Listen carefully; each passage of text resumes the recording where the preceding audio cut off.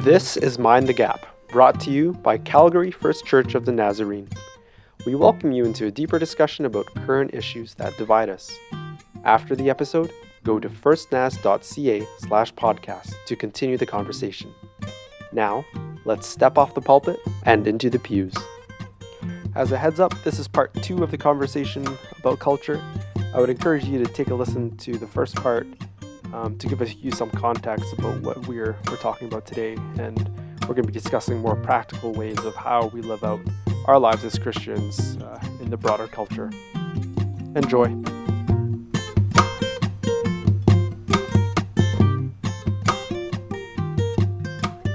Given that we are in a post-Christian culture now, I think this is very different than the context, maybe, Brian, that you grew up in 1950.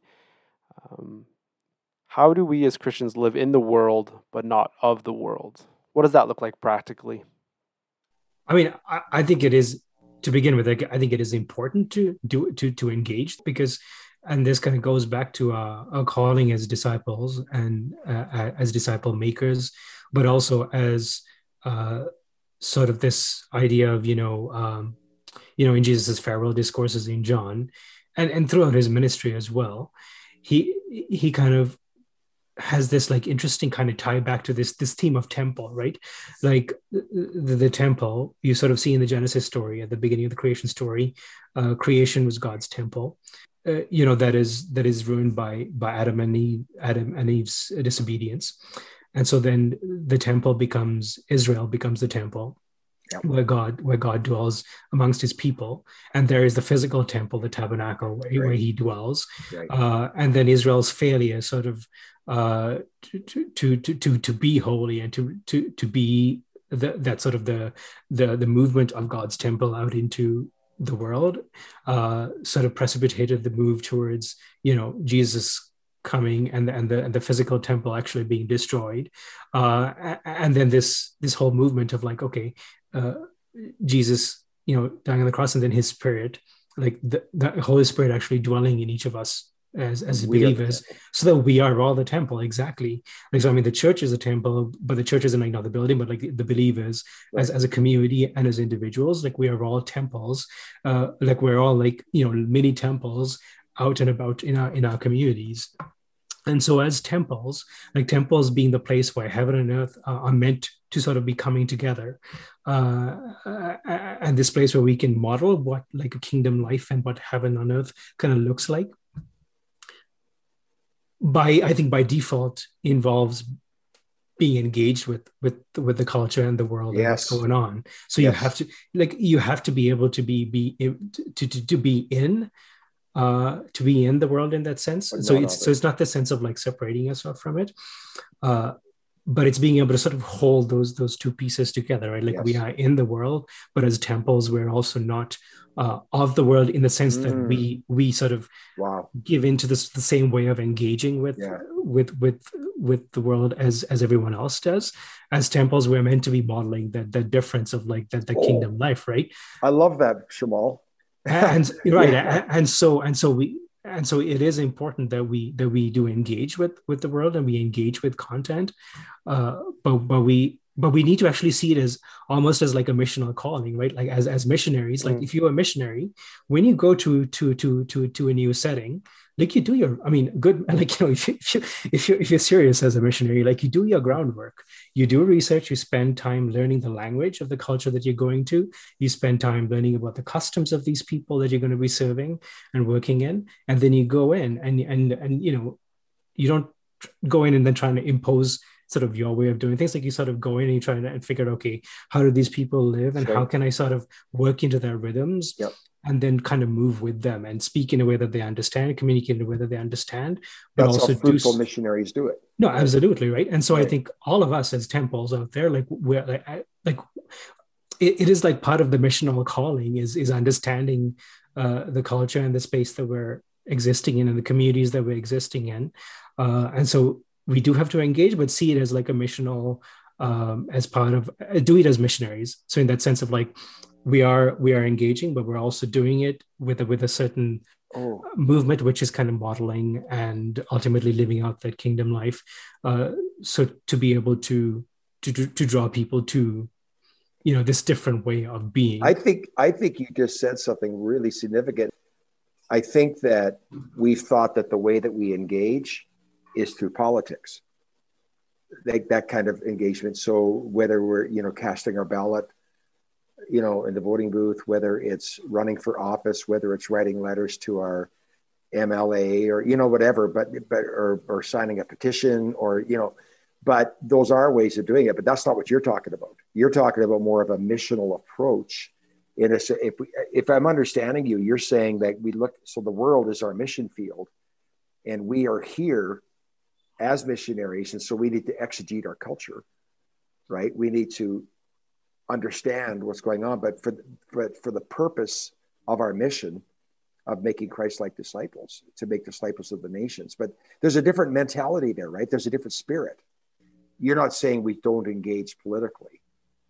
But I think you're saying, but there's a different mindset that maybe than what we're seeing in our world today. Absolutely. I mean, everything we do, whether it is engaging politically, whether it is like what our vocational calling is, right? Like whether you're an accountant, filling out spreadsheets, like whatever it is that accountants do.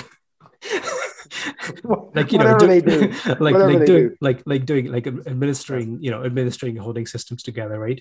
Accounting widgets, whatever it is, right? Whether you're a pastor, whether you're a vocational pastor, right, whether you're an engineer, whether you're a sanitation engineer, a sanitation worker, whether you're a house cleaner, like whatever you do, like all of those things need to be seen as temples out there. Like it is part of our missional missional engagement is our vocational calling. So whatever we do, not only do we do it in such a way so that we can let our light so shine before men so they may see our good works and give glory to our Father in heaven. So do it really well. But we also see it as an opportunity to be able to model, different ways of being. So like when we're engaging politically, can we engage in such a way that shows that like we're not coming from a place of fear, first of all, right? Yeah. So, and speaking to this particular time and this particular age and time that we're in right now, engaging politically in a missional manner, I think, would be coming from a place of love. Like, can we actually do so in a way that shows that, hey, I don't agree with you, and in fact, I might really strongly disagree with you, but I still see you as God's creation, as someone who's been created in God's image. Absolutely. So I mean, someone like Donald Trump, I disagree incredibly strongly with a lot of the ways he does things, his policies, his character. Like much of what he does, I do not agree with at all. Yeah. But at the same time, I need to be able to see him as like he is created in God's image as well. That's right. And so I need to be able to treat him and engage with him, whether it's, however far it might be, as someone who is an image bearer of God and who has worth because of that intrinsically, and who God loves and wants to. That's right. To bring to him as well. Right? But what a different attitude. Like you said, instead of being marked by fear, we're marked by love. And I thought about this. I thought, because we all know people that are not Jesus followers, right? And if we were to ask them, and I'd like to start at, maybe I should ask my neighbors and stuff. When you hear the word Christian or evangelical Christian, what descriptor comes to mind? Would love be the one that comes to mind? There are people who love, they just love God and they love mankind. They love, I don't know that would be top of the list or even near the top at this point. Last question. As Christians, what do we have to offer to the wider culture around us? Well, I think first of all, I want to use the term that Shamal used. I think we have to model God's kingdom culture, the Jesus culture. I think we need to model that. I think that's our first priority, I believe, is to model it. So we need to be the church, to be the bride without spot or wrinkle, to be his flock, his temple, his body, whatever metaphor you want to use. I think we just need to be the authentic church that is characterized by love, because he said, by this, John 13, 34 and 35, by this all men will know you are my disciples if you have love one for another, right? Father, John 17, verses 20 to 23, he says, when he's praying in the high priestly prayer, and he said, may they be bound together in perfect unity, Father, as I am in you and you are me, you are in me, may they be in us, and may they be bound together in perfect unity, so that the world might believe. That's what he says. May they be bound together in perfect unity so that the world might believe. How's the world going to believe? When they see the unity and the love, and John wrote that. Just John 17, John 13, he talks about love. That's how they'll know us. John 17, they'll know our witness is true when they see our unity. And so that goes together. So I feel like the modeling, and then I want to use the metaphor of light. So then we are a city on a hill, and our light is shining in the community. And so people are drawn to that light. They're drawn like a moth to the light. They're drawn to the light. The other metaphor is salt. My understanding, Shamal, of the salt is that salt is a preservative. And so the idea is the salt, that's how they would preserve like the fish, the meat, and they put it in the meat into the brine, the salty fluid, and then the salt would go in and it would preserve the meat. But the salt was not changed in its composition, but it did preserve the meat. And so I feel like as culture, we are embedded into the culture. We're rubbing shoulders with unbelievers all the time in the workplace, in the neighborhoods, everything, everywhere. We're not changed by the culture, but we change the culture by influence, just by our testimony. And then people get curious. They ask questions. We say, hey, why don't you come to church? So there's an incarnational element where we're engaging in the neighborhoods where we live, work, and play. But then there's the attractional component where if they're curious and we've raised their curiosity, then we say, well, why don't you come take a visit, come into our community. And they come to the light. So, then they say, wow, you guys are different. This is great. I want to be a part of this community. So that's kind of how I see it.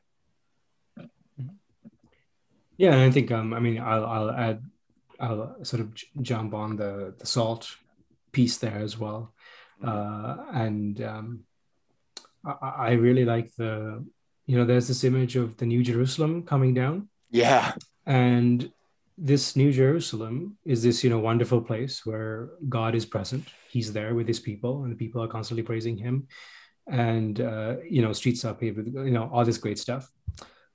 But what also was striking to me when I read this recently was that there's a river that flows out of this New Jerusalem, and it goes out to the nations. Yeah. And that image is, compelling in and of itself, in that streams of water coming out of the bride of Christ, yes. and watering people and the nations around. Yeah. And so it's sort of like, you are like going back to that idea of like culture care, like you are providing care and you are being compelling outside of certain settings. But that's also, and that image is not just Revelation, it's in Ezekiel as well, right? Like this idea of like rivers of living water flowing out of like the bride of Christ. Ezekiel 44. There you go. You must be a pastor. But and so that I think is as a church, like as a people of God, like what we call, and I'm just going to be extending on what Brian said here, being Jesus' presence wherever we are. And theologian N.T. Wright uses the language of like a metaphor of angled mirrors. Yeah. He said, as Christ's body, as the church, we are sort of like angled mirrors, which kind of goes all the way back to sort of our mandate, the creation mandate to human beings, to be both priests, as well as co-rulers with Christ. Yes. So as priests, we reflect God's glory. As co-rulers, we reflect God's glory out to the world in the way we sort of go about our vocations and the way we go about our callings. And so whatever we're called to, whether it's being an accountant or a pastor or urban planner, that's what the three of us do. we're all called to be embracing that role as co-rulers, in that like we're reflecting God's glory into the roles that we're doing, and bringing His glory to bear in doing. I mean, not just doing what we do well, but doing it in such a way that it upholds kingdom values, and is winsome and inviting to people. Right. As just as an example. Yes. And even when he goes against maybe some of the wider cultural mores or so on, whether it's as accountant when you're called to fudge, maybe your boss wants you to flub a few lines here and there to cook the books, to make things look better, like not doing that as as an example. And my dad, who's an accountant, actually true story, actually faced those situations in his workplace. The temptation. Yeah, temptation to do that too, in order to move up the ladder, right? Yeah. And so that's one piece of that angle of mirror, reflecting God's glory out into the world. But then the piece of being priests, our priestly role, is reflecting the glory of God's created good creation back to God as well. Yeah. Because throughout the Bible, I've been reading through Psalms as well. Like you see this everywhere. Like creation is constantly praising God, right? Yes. And so how do we as priests, like what does it mean to like reflect that worship back to God, like the glory of creation? And this is where like good art and good literature and good like what we call cultural industries play such a vital role. But I think all of us play a role in sort of the way we go about, because we're all worshipers as well. Mm-hmm. So how do we reflect the goodness and the praise of creation and our own praise back to God in such a way that adequately glorifies Him, without just sort of putting ourselves at the center of all of this stuff? Yes. And so I think like that's sort of a bit of like a bird's eye sense, like what it means to kind of live out our lives in culture as Christians. And then I think the second piece that I want to mention is that, and this is jumping off something one of the big points you made, Brian, earlier on, about being sort of focusing primarily your maybe your criticism and your sort of push to change within the church. And I resonate with that, because I would like that. That's where I would focus a lot of my critique, would be within the body that I'm a part of right now, body of Christ, because we're the people who like we should know better. And so, and to whom much is given, much is expected, and much has been given to us as the body of Christ. And so much is expected of us. And so, that would actually be where I turn a lot more of my critique towards, in terms of, are we sort of living up to our call? Are we abiding by, for example, I love Philippians 4:8, right? Whatever is true, whatever is honorable, whatever is just, whatever is pure, whatever is pleasing, whatever is commendable. If there's any excellence, if there's anything worthy of praise, think about these things. Like, is that the sort of way we live and interact with each other in our culture? Like, and that's almost like a yardstick for me as well, of like, what is like Jesus culture and what isn't. Yes. And then in terms of, calling, the Church of Faithfulness as well, I think, so much of what we see in sort of our church context, and I'm not necessarily, First Naz per se, but like just, the widest evangelical church context in general, is like, I just see, it seems so much to come down to like a violation of the first two commandments. And what Jesus pointed out is a summary of the law and prophets, right? Love God with all our hearts, soul, and mind, and love our neighbor as ourselves. And yet we see, that first thing of like, loving God with all our heart, soul, and mind speaks to idolatry. Mm-hmm. But if we look at a lot of our issues, it's the capture, so the cultural capture of our church, which all sort of leads back to this obsession with the self, right? We're putting ourselves at the center of everything. Like, what is most appealing to me? What like what do I like? What resonates with me? What feels good for me? What is good for my family? So God's not on the throne then. We are. No, not really. Like, we are the throne. And so like, and so even just this idea of just church shopping, right? Which was a term that was big when I was, in my 20s, maybe. This idea of like, oh, are you going to be like, I'm going church shopping?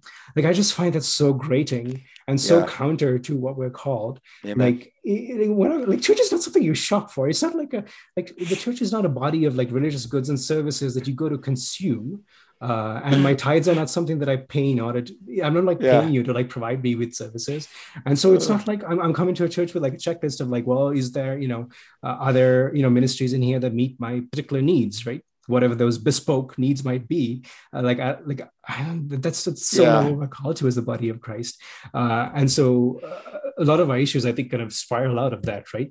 That obsession with self, then, which leads to, consumerism, extreme individualism, factionalism, tribalism, any of these isms that you want to talk about, which then kind of, connects up to that lack of neighbor love as well, which kind of, we can add a whole bunch of other isms to that. Racism, sexism, nationalism, like all of those things are connected to not loving God and idolatry of self that follows naturally as part of that. And then not loving the neighbor as yourself. And so, that's part of the cultural capture you're talking about. Yeah, right. Absolutely. And so, I mean, I think, those would be sort of my two strands of kind of being in action in terms of culture. Wow.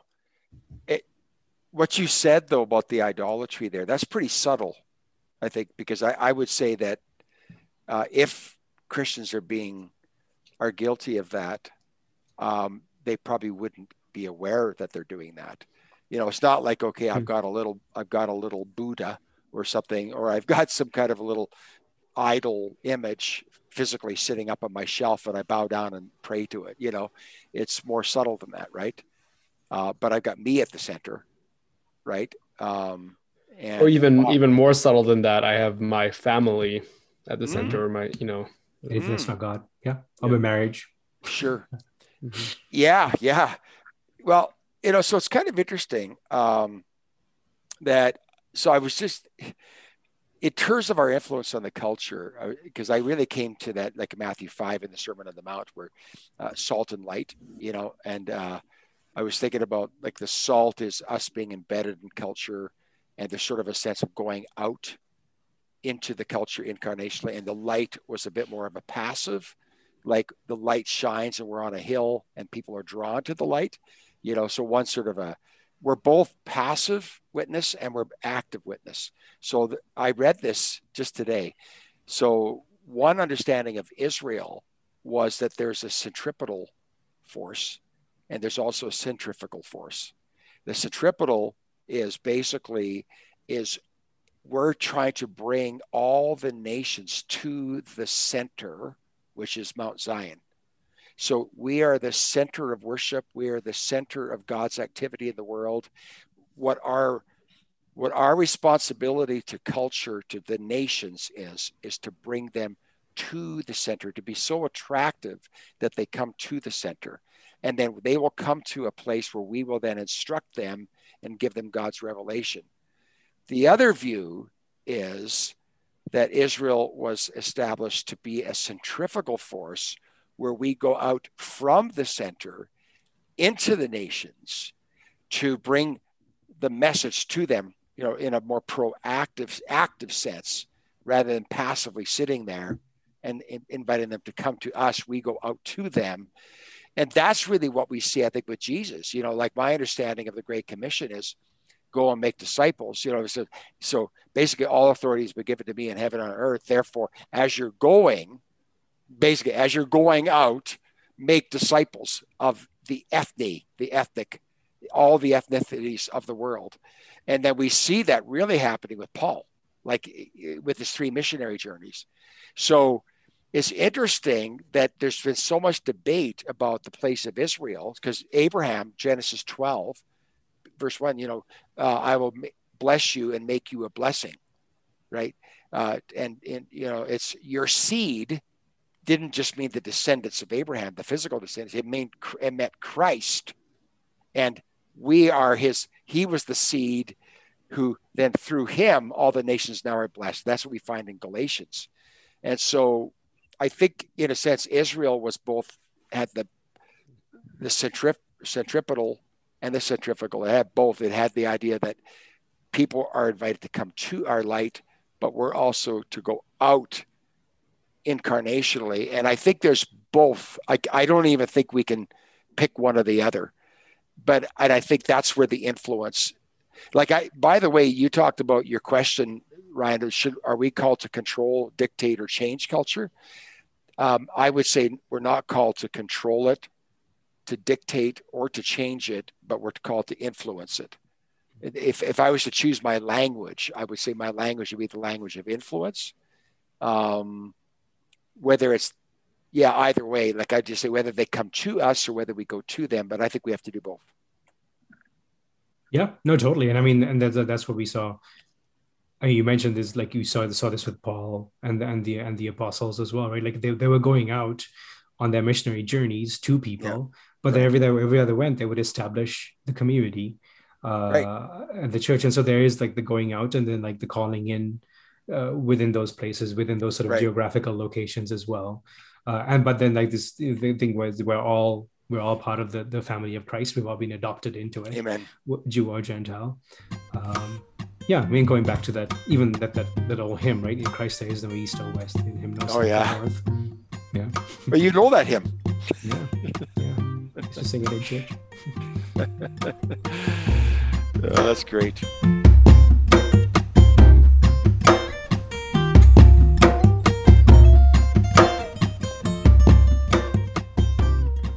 Thanks for listening. I hope you had a good time and maybe even learned or were challenged by something.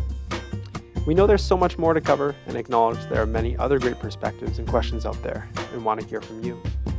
Go to firstnaz.ca/podcast. Click on the episode and scroll down to the bottom. You can leave a comment or question there or send us an email at mindthegap@firstnaz.ca. Now, let's go make Christ-like disciples with a heart for God and passion for people.